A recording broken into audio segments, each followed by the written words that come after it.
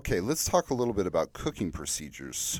So there's really two classifications of cooking procedures. There's dry cooking methods or procedures, and there's moist cooking methods or procedures.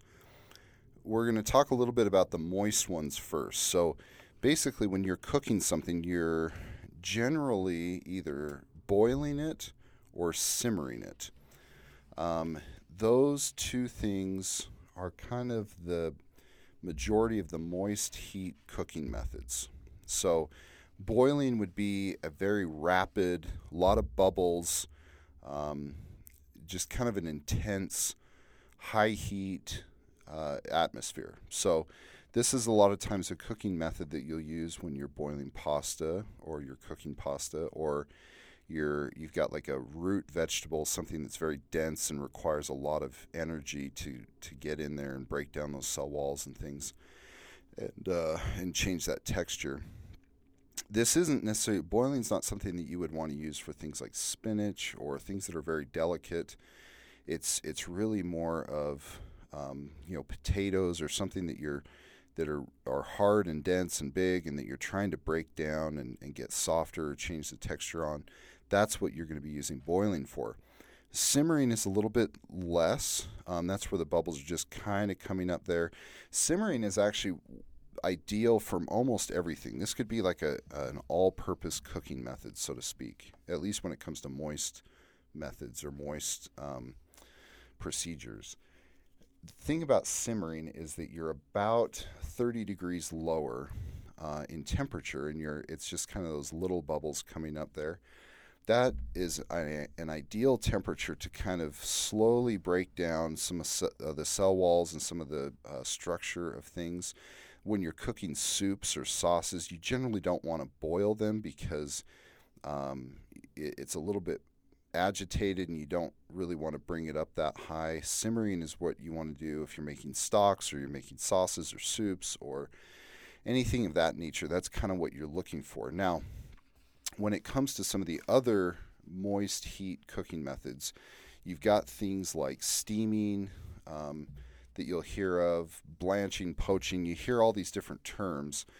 And so all these different things have places. Poaching is generally when you're cooking something and maybe it's not all the way covered, whereas boiling and simmering generally are like everything's totally submerged, whereas poaching, like if you're poaching an egg, obviously that's totally submerged, but you could be poaching salmon and it's not quite totally submerged, where it's actually sitting above the water, above the heat, and that's surrounding it.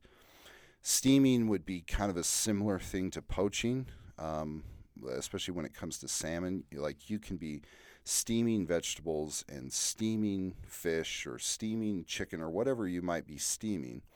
You can do that where it's surrounded by steam and not necessarily inside the water.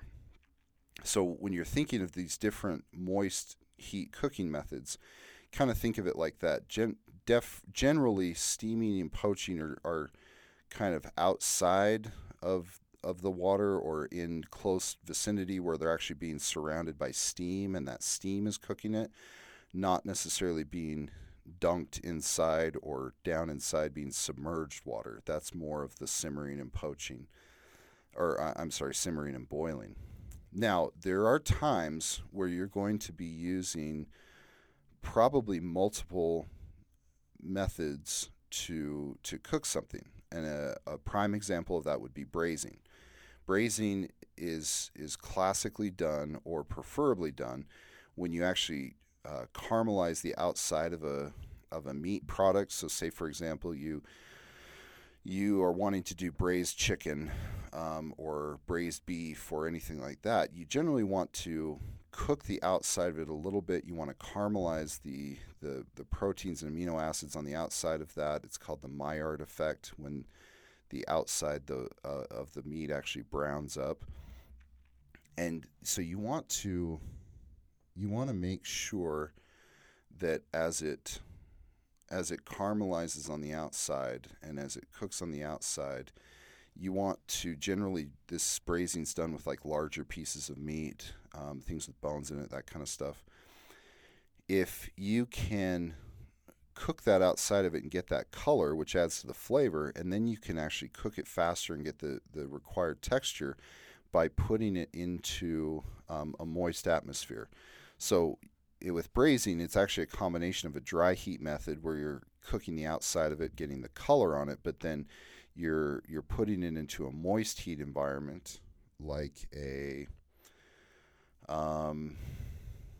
like steaming atmosphere, where it's surrounded by the steam and the heat, and it actually cooks it further, because moist heat cooking methods are actually the quickest way to transfer energy into something. So when we're cooking something, we're actually transferring energy. If we're heating something up or cooling something down, we're transferring energy. So if I want to transfer energy into something big and dense, I want a much higher heat and I want a longer period of time. Whereas if it's small and delicate, I need a lower heat for a lower period of time, if that makes sense. So when you're using these different techniques, keep those principles in mind, that as you work through this and you kind of think through what your end result is, you can kind of think through some of these things principle-wise and kind of come up with something that works for you to get your desired end result.